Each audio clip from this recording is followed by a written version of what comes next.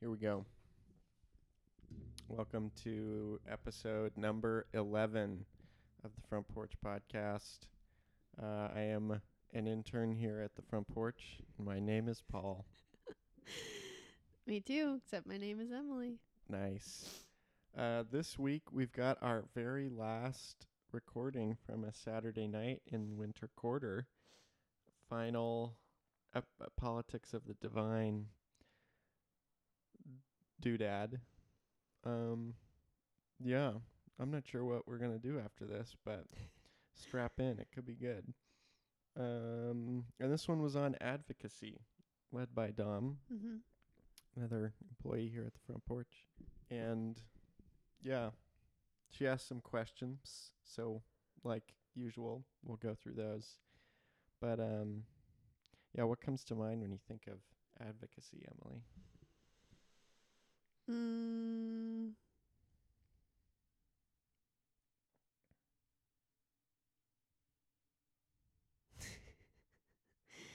I think my first thought is using your own resources to call attention to something that matters. Do you consider yourself an advocate for anything? Sometimes. Seems like a word that is only true if it's 100% true. You know, those things that like you can't identify with it unless it like always feels true. Because if like I say, I'm an advocate for this thing, yeah, but like sometimes I don't do that, can I say that? I don't know. You know so what I mean? Can you be an advocate if you're an imperfect advocate? And I think yes. I would think so. But when I like self-identify, yeah, it's harder to do that. Because I think maybe part of the definition in my head is it holds a set of very high standards of acting and behaving. What would you say that you are an advocate for? Trader Joe's everything but the bagel seasoning. Okay, there we go. At every chance Great on everything. I will use it very often. Preach the good word of the bagel seasoning at Trader Joe's. Yeah, it's good. I would like to say I'm an advocate for all of the big things of equality and social justice and I don't know, those kind of big ticket things, but yeah, it's hard for me to say that when I look at my, purchasing habits and okay, if I'm an advocate for equality, do I know the ethical standards that these brands are meeting? Do I know, like, can I say I'm an advocate for the environmental movement or participate in that if I buy things from Amazon, So that's where I think the hard part of like naming yourself that versus actually showing up in it all the time is hard for me. Yeah. The individual action piece is it's a tough thing to deal with. Yeah. For sure. Yeah. Well, let's get into it. Okay.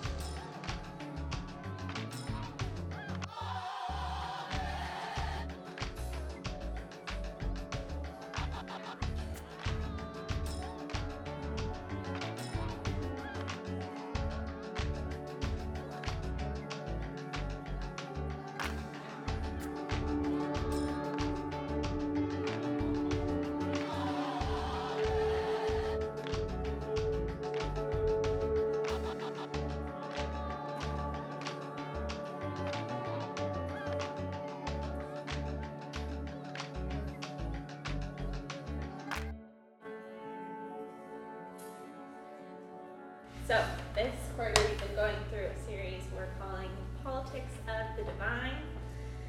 We've explored the stark contrast between structures and systems that exist within our culture and society today, and countercultural cultural way of being that Jesus presented in his life and teachings.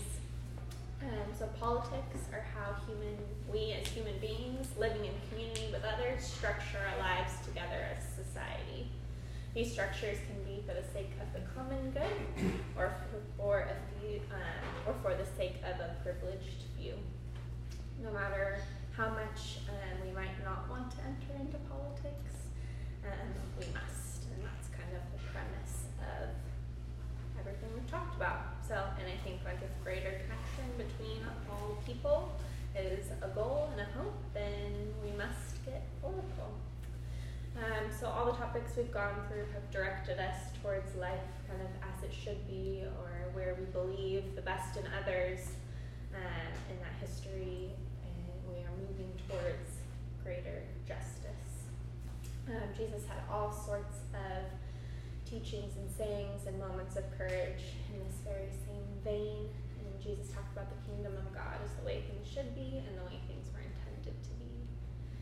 So when I think of systems and structures that exist, and when I think of politics and how we live and connect with others, I also see and have to think of the injustices and the systems and structures and changes that need to be made for the good of all people, and for all people to experience life as it should be, or the way it was intended. And therefore I think of advocacy. So when I say advocacy, what comes to mind? How would you define it? And what experiences have you had with the idea and the practice of advocacy? Well, kind of similar to what we brought up at the beginning. Mm-hmm. What comes to mind? How do you define it? What experience have you had with the idea and practice of it? I'm trying to think of something that I am an advocate for, that I can sort of work from that place to come to some answers to these questions. Yeah.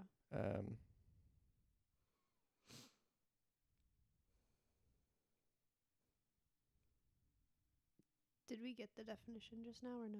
No. After? She gives a little bit later. I think growing up in certain spheres, I was taught that advocacy was from a place of superiority. In the same way that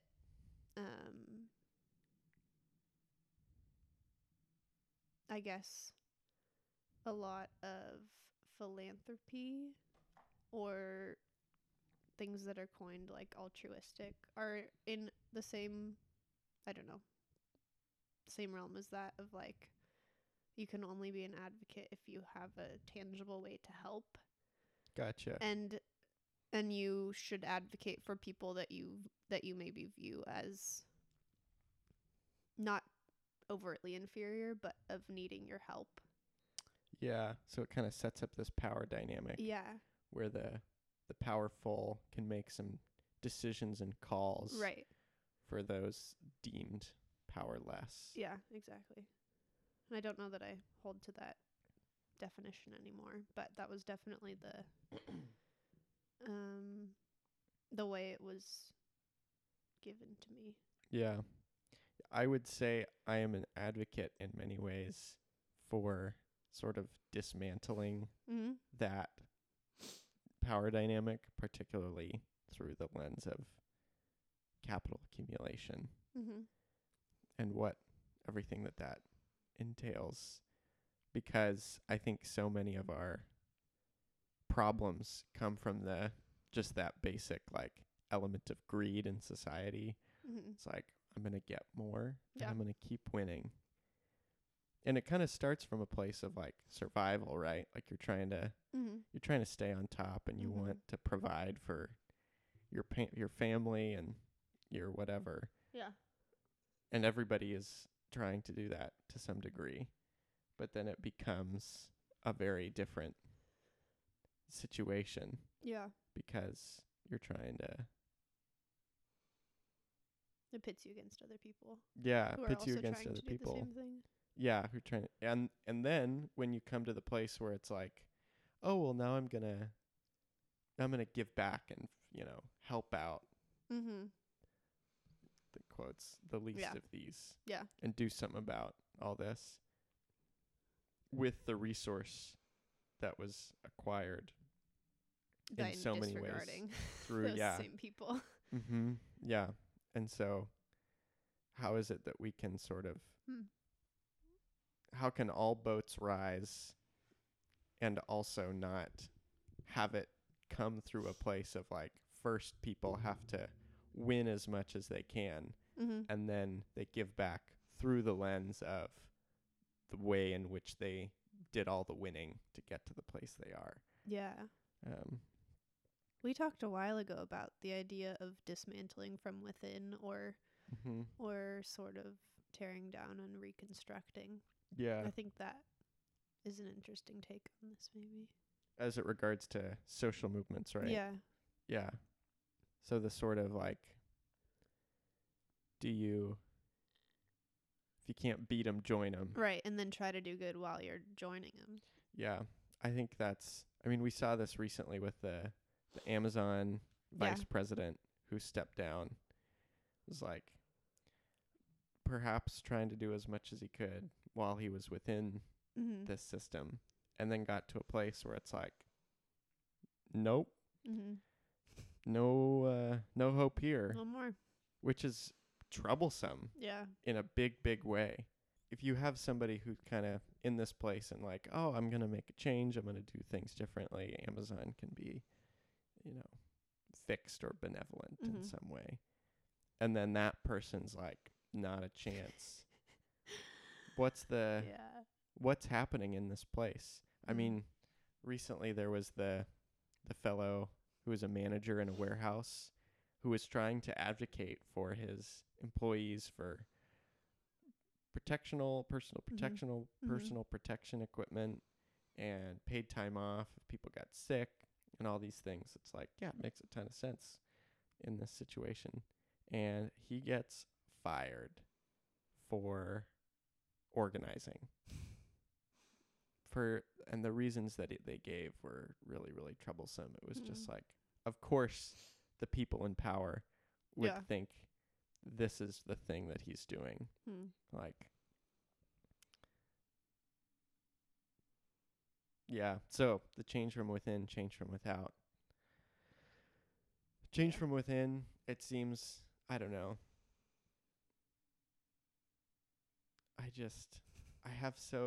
I don't have a lot of hope for it, unfortunately. Yeah. There are very few examples of it being successful, I would say. Yeah. Like where? Yeah. I don't know. Maybe they're harder to see. Perhaps, because there's smaller changes overall. Right. When nothing's being completely deconstructed, it's harder to notice it. Mm-hmm. Yeah. I'm going to pivot and ask you what your take on self-advocacy is. Self-advocacy. I think that's important. I mean, I think it depends on the movement. Mm-hmm. Men's rights. Come on, sit down. What did you lose? Fair.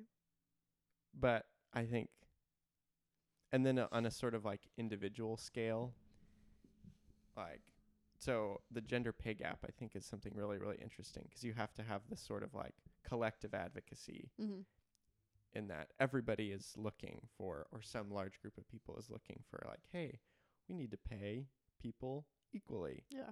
But then you sort of look at the places where unequal payment happens, and how does that like come to be? Right. So much of it is in this sort of negotiation process that's so ambiguous. Yeah. And you can have certain people, men, advocating for themselves to be like, I'm gonna, I want more. I'm gonna negotiate. I'm gonna win. Yeah. And then for whatever reason, employers are sort of taking advantage of women who might not be engaging in that same sort of like competitive process. And the gender pay gap, I don't think I'm not blaming women for it at all, but self-advocacy in that situation of like, no, I have a place at the table to negotiate for myself. It makes a lot of sense. Yeah. And maybe the two differences are from the inside. Maybe one branch of that movement is empowering women to negotiate for themselves, whereas another different arm of the movement would be saying there should be no negotiation phase at all, and we should just ensure that all the employees working the same job or the same thing are making the exact same amount of money. Yeah, that's the hope. And I mean, that's what happens with like teachers who have unionized. That's what happens there. So it's possible. Interesting. We kind of talked about how it's using something that you have for the betterment of someone that doesn't have that thing. So like using your voice for the voiceless. And then kind of related it to like dipping your toes in both pools so that you have a multi-perspective thing. We simply defined it as kind of speaking on behalf of another person or group. Or self. Yeah, we said self too. More or less like you can say you want change, but actually fighting for it, like actually putting in the work and like standing up for someone who can't be just like, oh yeah, I support minorities and just don't do anything. Yeah, Michael and I talked about the distinction between advocacy and action. A group is advocating for something that like factually isn't necessarily like oppressed, but usually the advocacy for that is like a defense to them feeling threatened. I can think of examples, but I don't want to. But yeah, like just that group who is advocating for, like, they might think that people are against them even if there aren't, and I think a lot of the times that will happen with groups who are just like innately privileged through this structure and system of like the country we live in, and then they think that they're being threatened when there's advocacy for the people who actually are oppressed, like whether that's super visibly oppressed or just simply oppressed because they don't fit into the majority. And so like I guess that would technically still be advocacy because they think that they're standing up for themselves for something that they think might be against them, but like yeah, I guess at that point it's like a matter of opinion of like whether you actually think that group or not. And like I have strong opinions on that, but I so to add on that in like a mathematical sense, which is whatever. But I think it's kind of cool because when you said forces, you're like, okay, like you have to have an opposite force that's you're having this like static equilibrium almost where if something's going against it, you need to go the other way and like push it back, and you have this like push and pull, and you're trying to move something in one direction. If the other group that doesn't believe it's an issue sees you applying force to this object, depending on where along the object you're applying force, if you aren't applying it to the center of gravity, it's not going to move in one direction. It's actually going to create like a moment arm and it'll spin the object. But seriously, think about it. It'll spin the object, change the perspective of the object, and then the other group that's looking at this thing, thinking that's not an issue, might be able to see it from a different perspective. I love that part. So this idea kind of came to the forefront of my mind this week because earlier in the week I had to run into Target, and when I was heading into the building, there were two guys with clipboards out there asking people to sign petitions as they went into Target. But they weren't simply asking like, hey, do you want to hear about this petition and sign it? It was asking things like, will you sign to ban plastics in order to protect our oceans?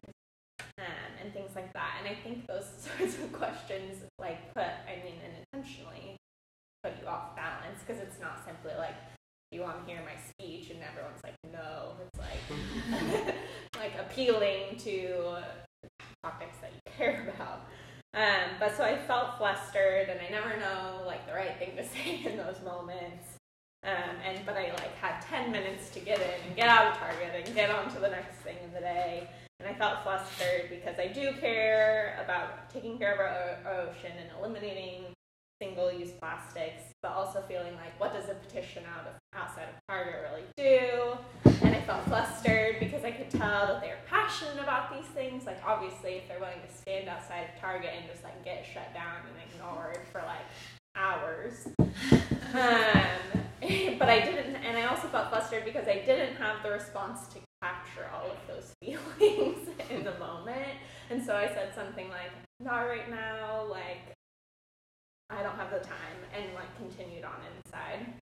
But I've thought about this interaction for days, and talked to the staff about it. And after spending time thinking about it, I think it would change my response to like thanking them for their advocacy. So now turn to the person next to you again and discuss social/political changes that have occurred in the last 50 years. And how did these changes evolve, and how did they come to be, and kind of where does advocacy fit into that thinking? 70s, baby. Yeah, 1970. A lot has happened since 1970. Yeah. I would say. Mm-hmm. Social and political changes.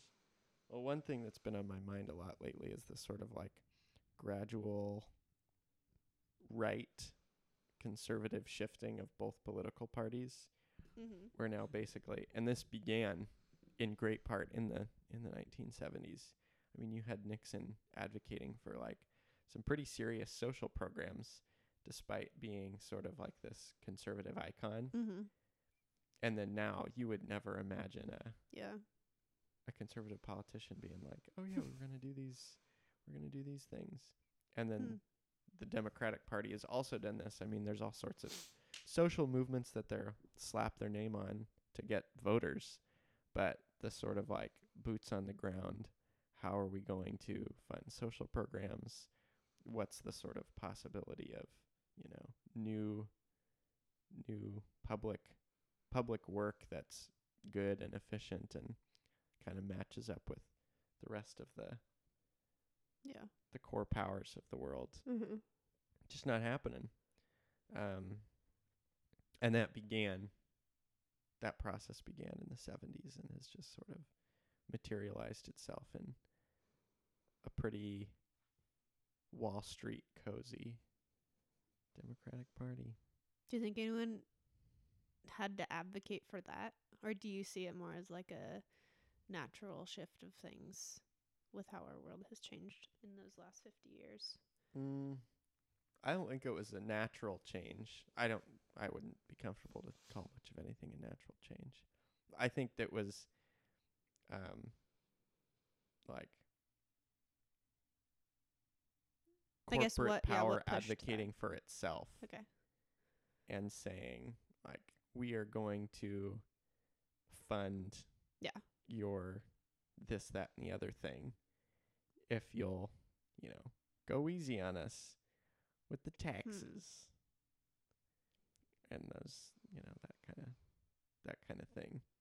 And so, yeah, there was definitely an advocacy that was happening, but it was an advocacy that I don't think we would necessarily consider when we think of things like civil rights and social equality. And I think the word itself holds a positive connotation in my mind, so it's hard for me to apply it to something like that. Yeah. But I guess it's basically at its core the same thing. Yeah. Yeah. It's certainly advocacy. It's not the sort of, good advocacy that, more equal, free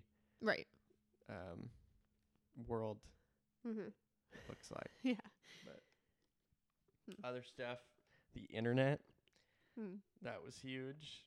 Big social change, now slowly causing some political change. The nature of campaigns has changed a great deal because of the internet, I think.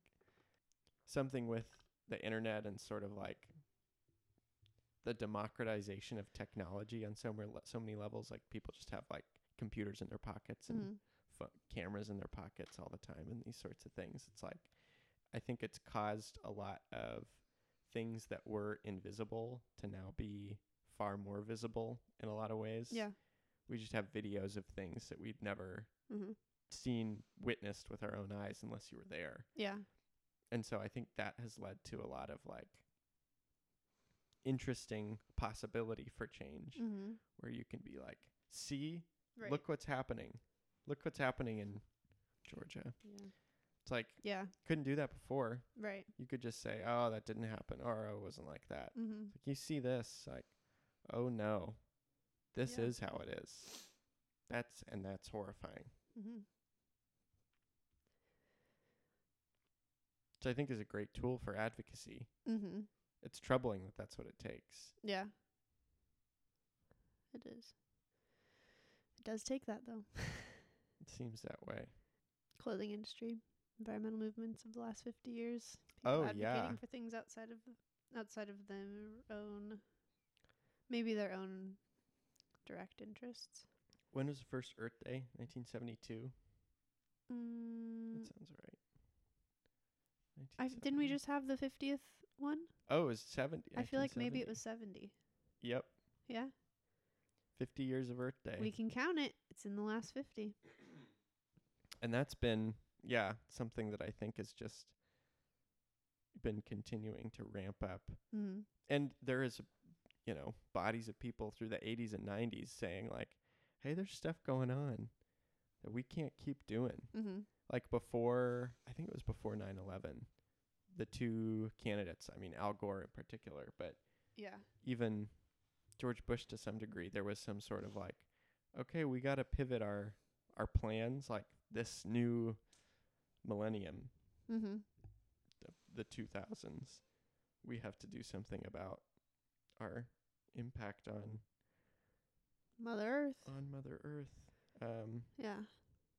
and how humans sort of live with and against other environmental systems. Hmm. But that was very much derailed for a good little while with Yeah. 9/11. It would be interesting to chart the growth of internet presence among people and their sense of advocacy with things. As more information is shared about social issues or movements that are happening, I think it would be interesting to see the relationship that has to people's sense of participation. Yeah. Because one part of participation, I would argue, is just engaging with the information side of it. And so I think Like consuming, reading, right. watching. And obviously, I don't think advocacy can only be that, but I Right. do think that contributes to a sense of advocacy. Yeah. Like if I'm reading something every day about climate change or all these different movements and I'm informing myself, I think I would say that I think I would identify more as an advocate than having not read any of that. So it'd Yeah. be interesting to see the amount of information that we consume versus our kind of self-identified advocacy. Yeah. Collectivism, I think, is a very interesting factor of Yeah. advocacy that I think is, it's To explain it. what? Collectivism. Oh, just like 'Cause it kind of sounds like collectivism. yeah, in a sense. collectivism or slacktivism, like Yeah.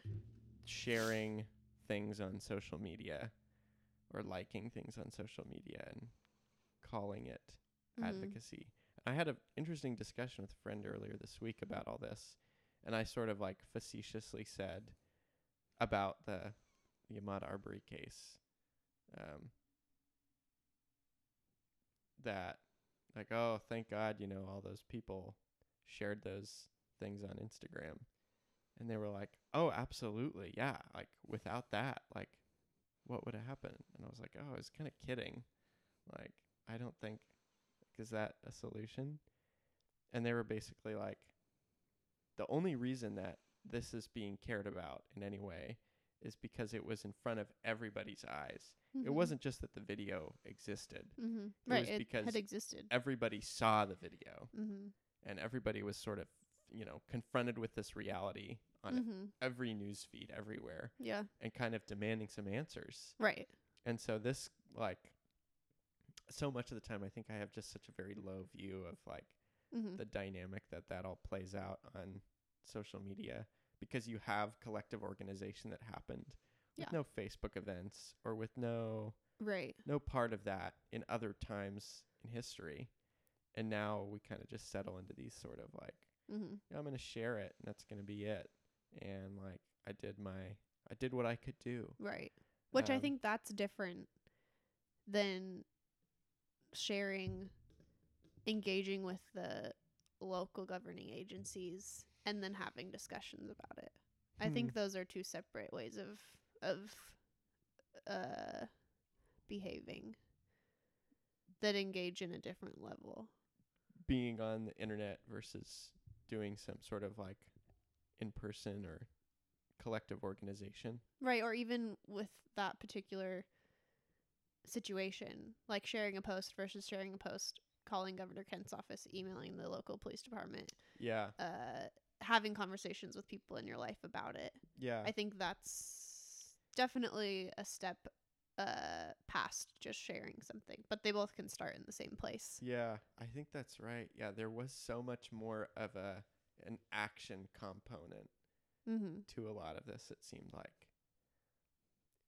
Because like, I don't think the arrests would have happened without people sharing it, but I don't think the sharing itself is the threatening thing. I don't even think people seeing it is the threatening thing to the systems that are in place that are keeping things like this from coming to light for 2 months. Yeah. I think it's the fact that we can still depend on people to say something when they see that, or to do something when they see that. Yeah. And so the sharing is in hopes of that happening, but it doesn't guarantee that happens. Gotcha. Gay marriage. Yeah, sorry, we're going to say more. No, you saw me Okay. shut out. We kind of talked about a bunch of different ones, but I wasn't really specifically saying one issue. We were kind of talking about how it feels like, in the example I used was the coronavirus, and then how several years ago there's swine flu, and then before that there's SARS or whatever. And I heard a stat this week that like the average time that these things are in the news cycle is like 12 weeks. Like they run their course for 12 weeks, and after 12 weeks there's still an issue, but it just like falls out of the news cycle, so people forget about it, and then like eventually I guess it goes away. But just like with like another example I kind of thought about was like the civil rights movement, of how these big, really important things bubble up and like come to the surface, and we have so much energy and steam behind them, and we really need to like change, and then those are in the news cycle until we like run out of energy to keep talking about that, and then we like find something new, and that other thing kind of falls off and regresses backwards a little bit until again we get energy, whether that's 12 weeks in the news cycle for these sicknesses, or 20 years or so for different movements, whether that be civil rights or gay marriage, or women's rights, etc. There's like certain peaks, and then it's like, oh, this is like the thing, like we need to solve this, and like 2 months later it's like there's this thing now, and we need to solve this, and we didn't finish solving this one, but like we're looking at this thing now, and so the how did these changes evolve is kind of what got me down that thread of like, feels like we get there and we put the movement behind it, and then it like we turn left and go to the next one. Yeah.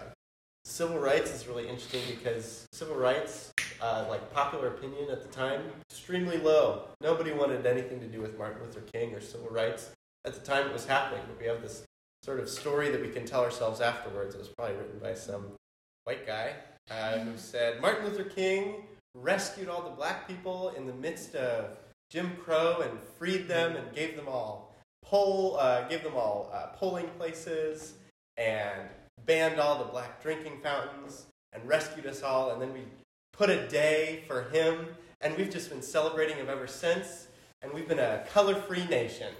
It's like, that is not what happened. Yeah, it's, I don't know how, like, we're applying such a fast frame of reference that we have now, where things are falling out of news cycles every 12 weeks, and we think of a new fire or issue or something. Yeah, Australia, I guess they just put it out. It fell out of the news cycle, but they still had to put the fire out. I don't know about the Amazon, but this sort of cycle, those changes 50 years ago that were having to happen were like, there was, even if it fell out of the news cycle, it had to stay in the legal cycle.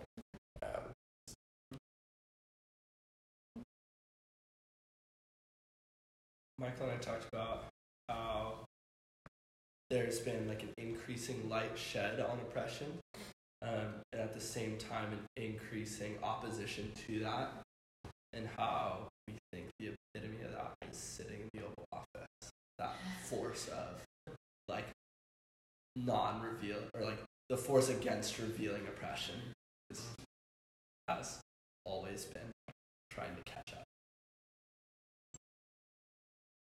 Yeah, I think it's a bummer how social movements are so reactionary. Like, for example, like with the blackface incident, like we're now having these diversity and inclusion campaigns as a result when like issues of white supremacy has been an issue throughout the institution of Cal Poly, and so it's just like I went to the State of Blackness event, and like they were talking about issues, and one of the students on the panel said like it's very clear that Cal Poly, for example, as many like institutions, like they only do things to cover their asses, you know? And so it's a bummer how a lot of advocacy is like just a marketing ploy, and like kind of what you're saying, like it's just promoted to be promoted, like news. With that, we kind of talked about how change happens through allies, through being an ally and representing someone. But then there's also the conflict of an ally taking credit for the work done because they are not the one being oppressed, but they're the one in sight and the one that we see.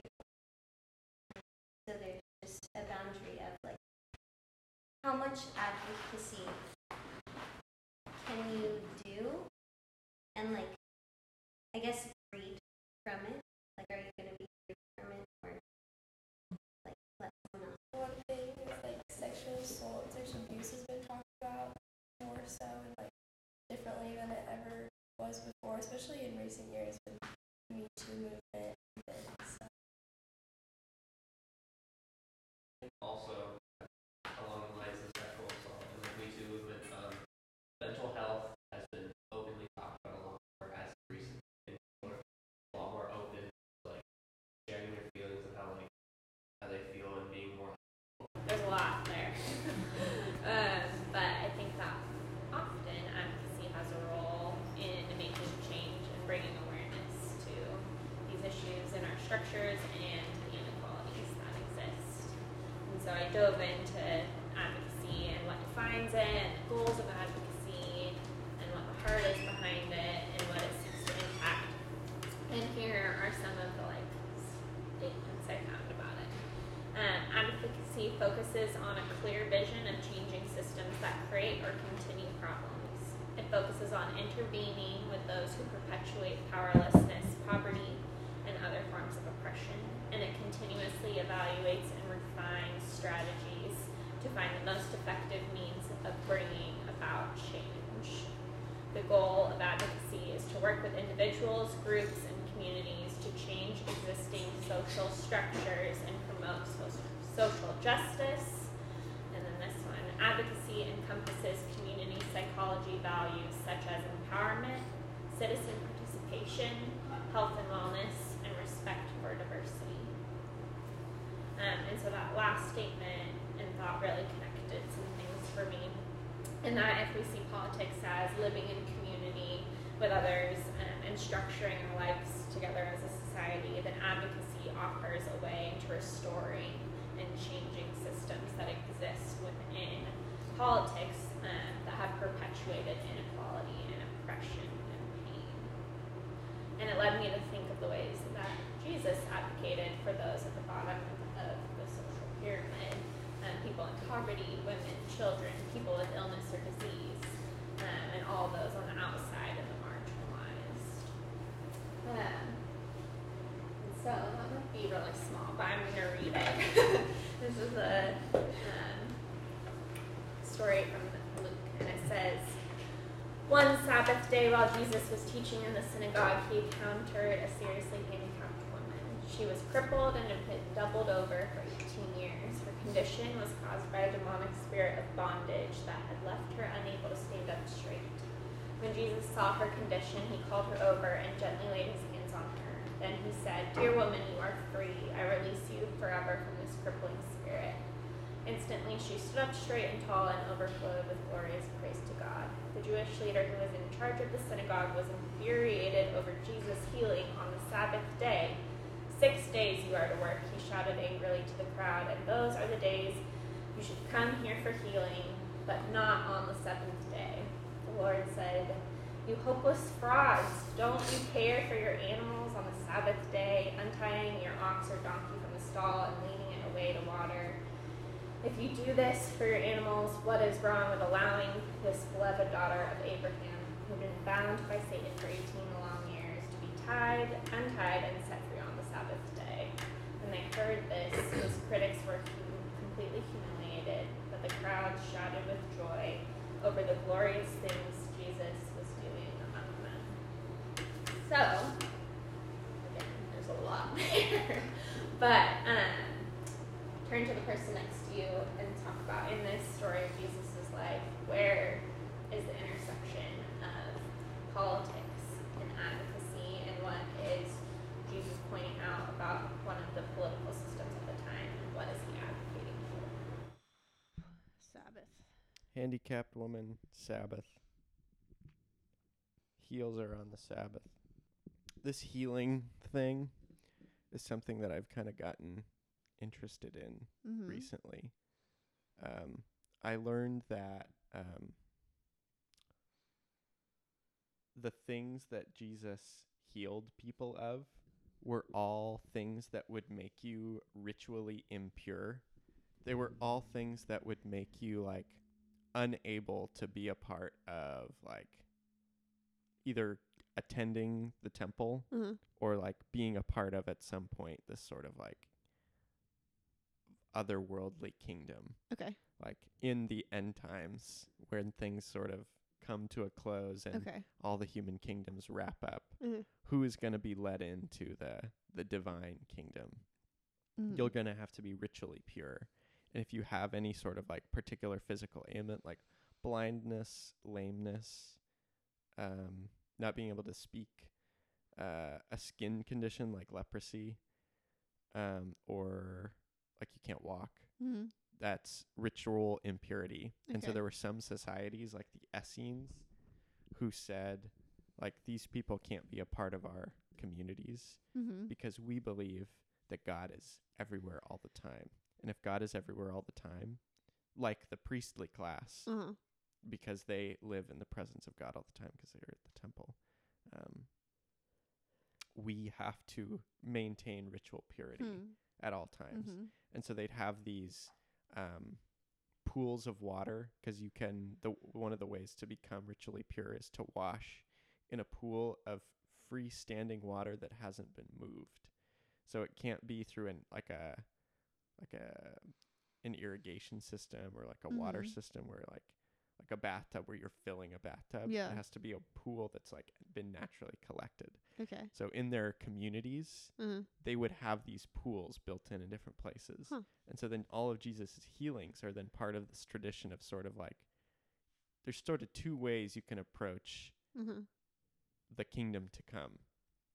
Do you create a society that excludes everyone that is not ritually pure and say, sorry, you're disabled, like this is not for you? Yep, you're out.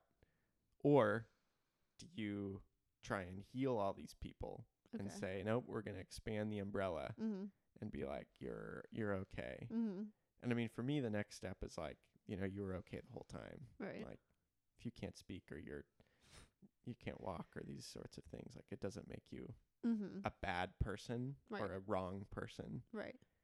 you're in. Yeah. You're okay. If there's, something coming down the road, whatever that means. Question that you might not know the answer to. Baptisms. Mm-hmm. Where were those normally? Where did those take place? Were they in the pools? I don't know. I know to John the Baptizer, Mm-hmm. he did it in the rivers. right. And that was So like would that have been would people have been readily accepting that? Or would that have been sort of a radical idea that you could be like baptized and cleansed in water that wasn't in the like ritual pools? Yeah, I don't know. I know baptism became a big deal for the Christians because Right. it was the sort of like a pulling from the ritual purity act Mm-hmm. in the Jewish tradition Mm-hmm. and then saying you do it once and you're Yeah. pure forever. Right. You don't have to keep coming back to the Mhm. pool. And so I think it may that I don't know for sure. I'm kind of shooting Yeah. in the dark. It may have been the same Yeah. sort of deal. And then John the Baptizer's kind of a sort of rebel force. Right. It's like, we're going to do it in the river. Okay. Um, Just a random question. yeah. Yeah, weird. The history of baptism. Interesting Yeah. thing. Hmm. So what does all that have to do with advocacy? That's the sort of like the exclusive or inclusive approach to the Mhm. kingdom to come. Mm-hmm. Do you take an inclusive approach? That's advocacy, I would say. That's saying Yeah. everybody's a part of the society. Sabbath day or not, that's just sort of another element of this whole Yeah. thing Sorry. that kind of we can. But would the fact that Jesus had like broken the Torah by healing on the Sabbath made him ritually impure? Yeah. Yeah. Which is interesting for sure. Yeah, that's like this whole other level. Can a ritually impure person make the ritually impure pure? You're all tied up. Yeah. Yeah. Yeah. The law is it's such an interesting thing to sort of wrestle with. Mm-hmm. Because on the one hand, it's like you have all this talk that's like, Jesus tossed out the law because it's all about love now. Mm-hmm. Love over the law. But it's also like all the laws were put in place. We don't really know a lot of them. A lot of them are kind of wacky. Like, don't eat meat with the food of the mother. It's just like you can't eat cheese and meat in the same place. Or like, if you're a hemorrhaging person, you're impure with all these things. It's like, why? But all these things were set up initially so that people could get closer to their God. Yeah. And then I guess it's this, I don't know. There's just this reform process that's like, maybe some of these things that we did, we don't need in the same way or something. I don't know. I mean, I don't follow Jewish law. I'm not a Jew. In case you're curious. Yeah. Is this, I don't know the answer to this, which is I guess why I'm asking it. Is this specific story included in any other gospel than Luke's that you know of? In Matthew, there's a little bit of it. Okay. What is his language about it? News about him spread all over Syria, and people brought to him all who were ill and with various diseases, those suffering severe pain, the demon-possessed, those having seizures, and the paralyzed, and he healed them, all of which are elements of ritual impurity. Mm-hmm. That's my large crowds from Galilee, the Decapolis, Jerusalem, Judea, and the region across the Jordan followed him. So there's that. Because I feel like in my reading of those two gospels, the aim is different. In Matthew's, it feels more like what you were just saying of it's been about the Torah, and we've taken it somewhere it shouldn't be, whereas Luke kind of leads with the idea of reassigning dignity to the people, and if it breaks the Torah, it breaks the Torah. Yeah. So I'm wondering if that story is told a little differently in those two. Yeah. And that would make sense. Matthew's sort of this more Jewish-oriented audience, and Luke was writing more to Gentiles who are coming into this Right. odd Jewish sect. Because maybe even within those stories about the same people, the authors are advocating for different things. Yeah. With their writings. Yeah. Of Matthew advocating for a Jewish audience to turn from something to something else, and Luke's audience of maybe more of a, I don't like this term, but like a conversion type thing from Gentile to this new thing. Yeah. Yeah. And the way they make that palatable is different for the different audiences. Yeah, I see that. Which is another interesting part of this, is you can advocate for the same thing in very different ways. Yeah.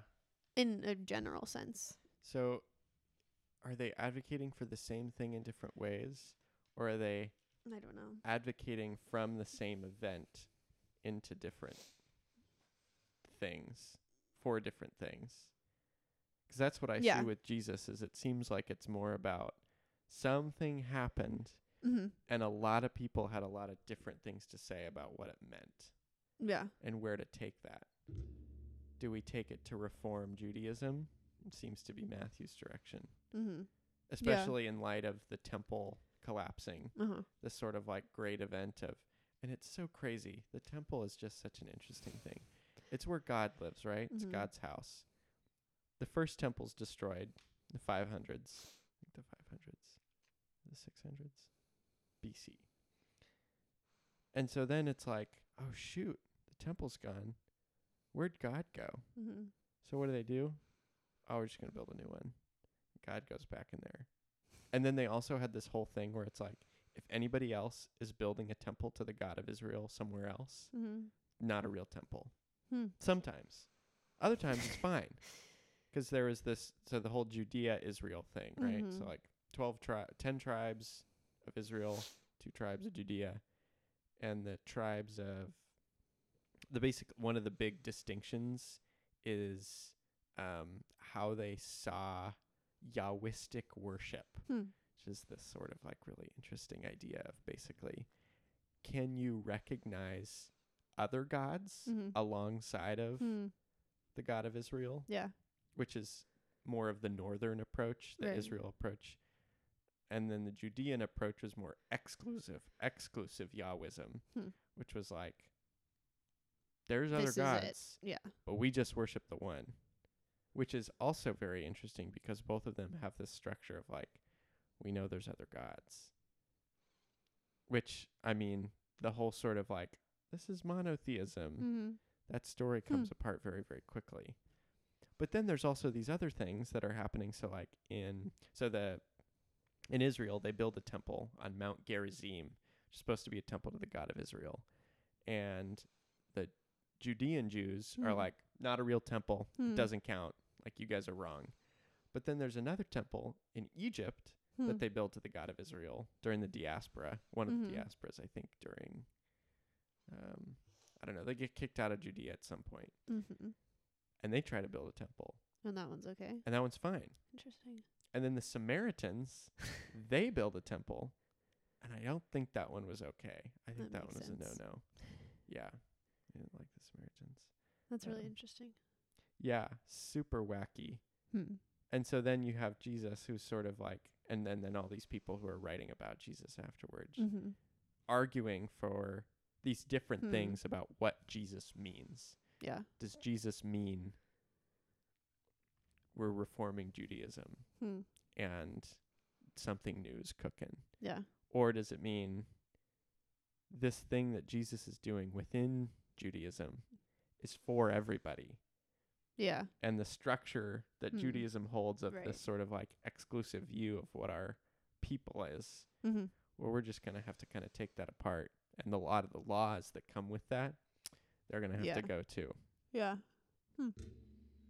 And then, I mean, somebody like, there's also this sort of dimension of like, is Jesus a political Messiah? Is he? Everybody wants him to be this military ruler. Mm-hmm. There's all these expectations of like, well, when's the overthrow? Mm-hmm. When's it all coming down? Yeah. And that just keeps seeming to not happen. Yeah. And I mean, you see a similar thing with Martin Luther King, I think. Martin Luther King did a bunch of stuff. And then now everybody seems to have a different story about like, what is it Martin Luther King did? Yeah. And then advocating for different things in light of these like set of actions. Yeah. Some people saying like, racism was fixed. We did it. Like Martin Luther King gave birth to Barack Obama, and now we're a colorless society. Or sort of looking at other parts of him, it's like, you know, in later parts of his life, he seems to sort of take the dynamics of civil rights, particularly pertaining to the African American population, and then expanding that sort of like view of equality into like the troublesome dimensions of capitalism and how this sort of just puts people against each other in all these ways. Yeah. And one of the products was that was slavery and the continued oppression of this group of people in America. And Yeah. we got some much bigger work to do. Mm-hmm. And so you had this series of events in this person's life that then gets taken to advocate for very different things. Yeah, I read something last week that I don't know how accurate this poll or study or however this information was collected, but something said that around 80 to 90% of white Americans would say they agree with what Martin Luther King Jr. did. And I just wonder if that's fully true or informed. Yeah. Probably not. Yeah. Like, did they take a class first and then they're like, okay. Right. Or is it just sort of like people on Yeah, the he street? did good. Martin Luther King. What do you think? Know. Yeah, I'm not sure, but Yeah. it just made me think further about it of how well do we know the writings and words of this man that we claim to agree with, which could be loosely put on the person of Jesus as well. How well do we know the beliefs and opinions and methodologies of this man that we claim to align with? Yeah. Because I mean, I've heard from people outside the Christian religion, yeah, I think Jesus was great. I just don't believe ... You know, like I don't think his identity as a human is that conflicting to people. Like, yeah, he said some good things. He did some good things. Yeah. But we've then taken him on a much larger scale and advocated for all sorts of things that might not fit very well. Yeah. Like it means you have to XYZ whatever. Be a Republican. Be Or a like, socialist. We have a lot of people that in our society we consider ritually impure, and we are keeping them ritually impure. Not inviting... In present society. I would say so. Yeah. or not using that term, obviously, but ostracizing and not giving rights and equality to certain people, and taking the exclusionary idea of something's going to happen for all of us that are in, and the people that are out are going to be out. Yeah. And moving forward with that, and claiming the support and sovereignty of a person that did not take that approach. Jesus. Yeah. Yeah. If we're believing what we have been given through these teachings and writings, it seems he was not a fan of that type of movement. Yeah. There's on the ritually impure thing within our present situation, something I think about all the time. Emily, you and I, we live at Front Porch right now, and we have a couple fellows who hang out on the front, Mhm. the front porch of the front porch. Yeah. And they're nice. They're great. Yeah. They just kind of hang out and smoke pot Dance. all day and dance. And I think like they walk like a mile to use a porta potty Mhm. somewhere in Slough, and that's where they take care of their human needs. And we have a bathroom in the building. It's like, why not open the door? But right now, in our current state of affairs, there's this whole dynamic going on. Yeah. Like people are impure, which is very troublesome way to think about a person. But it's like high contact individuals. Somebody who, I mean, he's told me himself. He's going through dumpsters every day. Yeah. He shows me his treasures all the time. He finds sick stuff in the trash. See that People lava throw so lamp? much away. Yeah, the lava lamp. He's like, Yeah. yeah, I got you this lava lamp. And so that level of like high contact coming into a place where I live. Yeah. It's like, yeah, I mean, I have a bathroom that you could use, but it seems dangerous right now. Yeah. Because of kind of what seems like, in a certain reading of the events, a flavor of impurity. Yeah. And I'm troubled by that all the time. Yeah. It's a hot take. Yeah.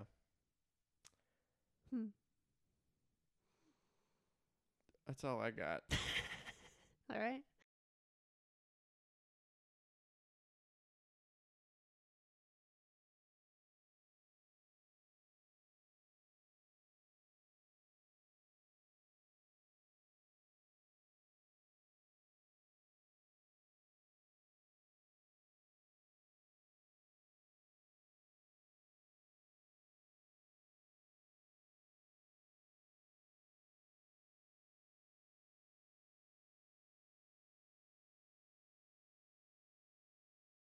One thing that we talked about was just like remembering that no matter like what rules are in place or whatever, like people are always more important. And Jesus showed us that like he like obviously knew all the rules, but like he always like demonstrated like through what he did that he cared so much more about like each individual person than all of like the rules. Because like we made the rules and we can totally be wrong. And so just like remembering that people are always more important.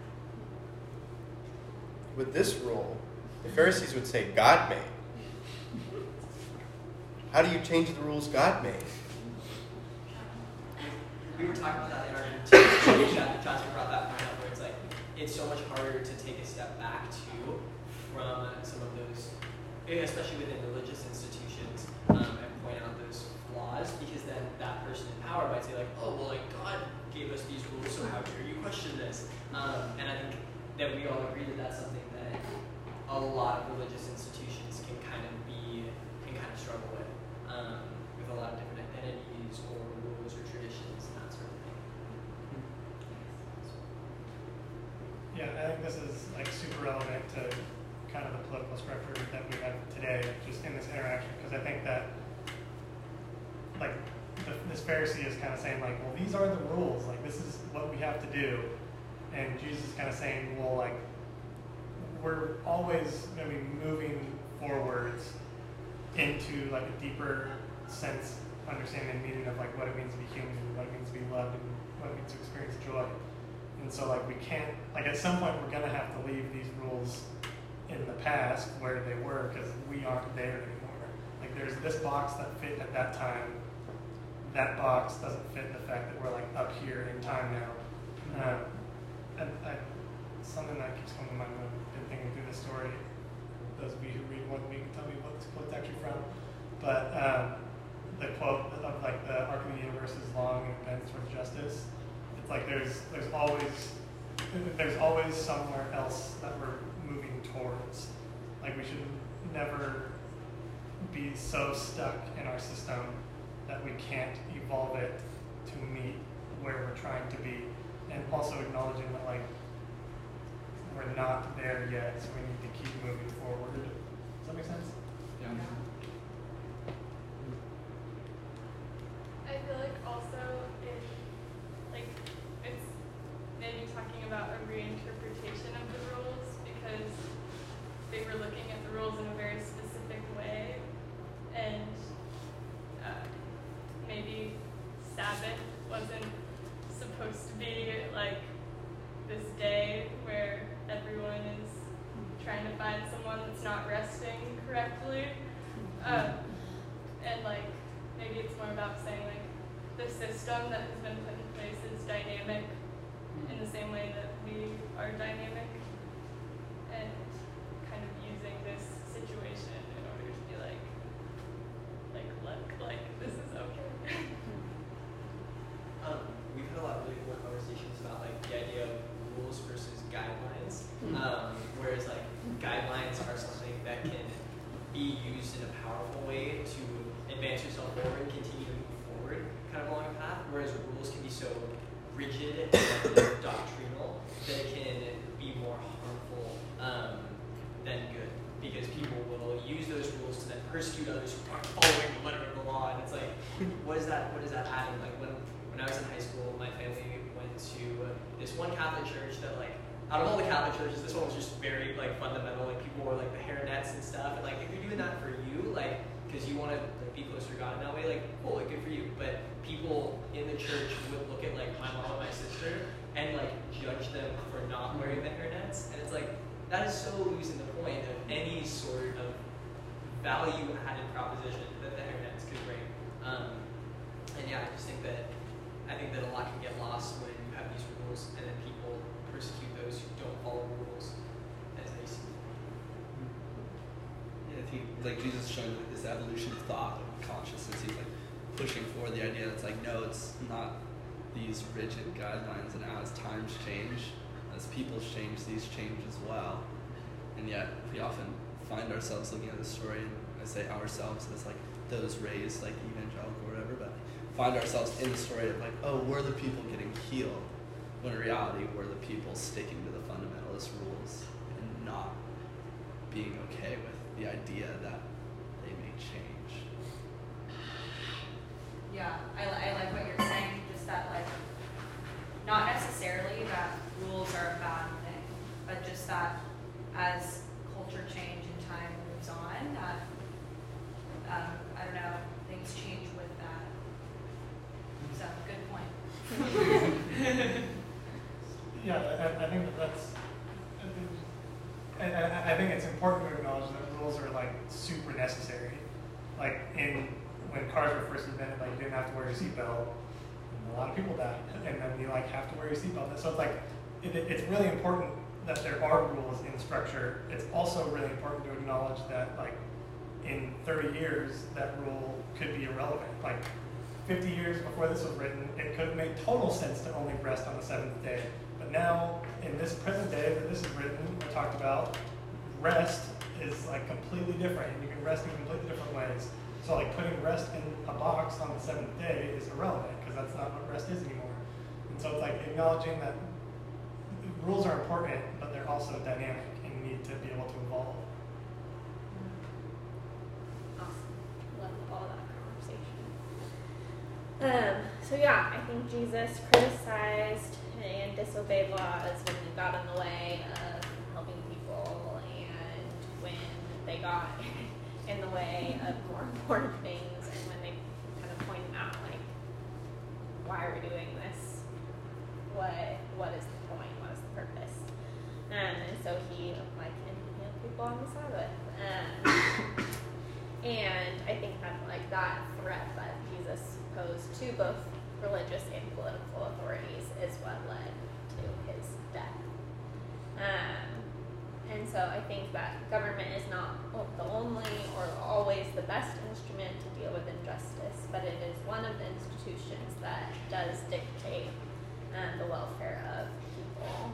And because we live in a democracy, we have to acknowledge our privilege, and I believe that we have a responsibility to advocate. And if we're committed to a life in which every person and moment matter, and if we believe in seeing the things,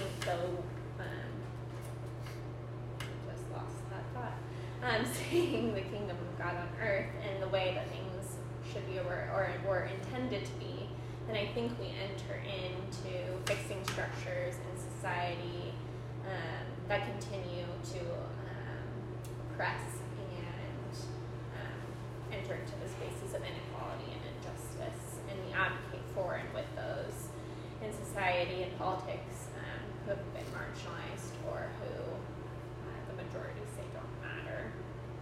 And so there are so many things and so many areas and topics and groups and all so many things to advocate for. But I just want to touch the surface of how we start to enter in.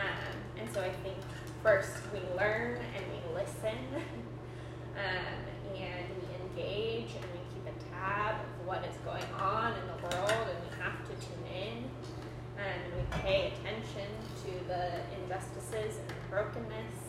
I think we have to look at our relational circles and who we interact with and who we're spending our time with.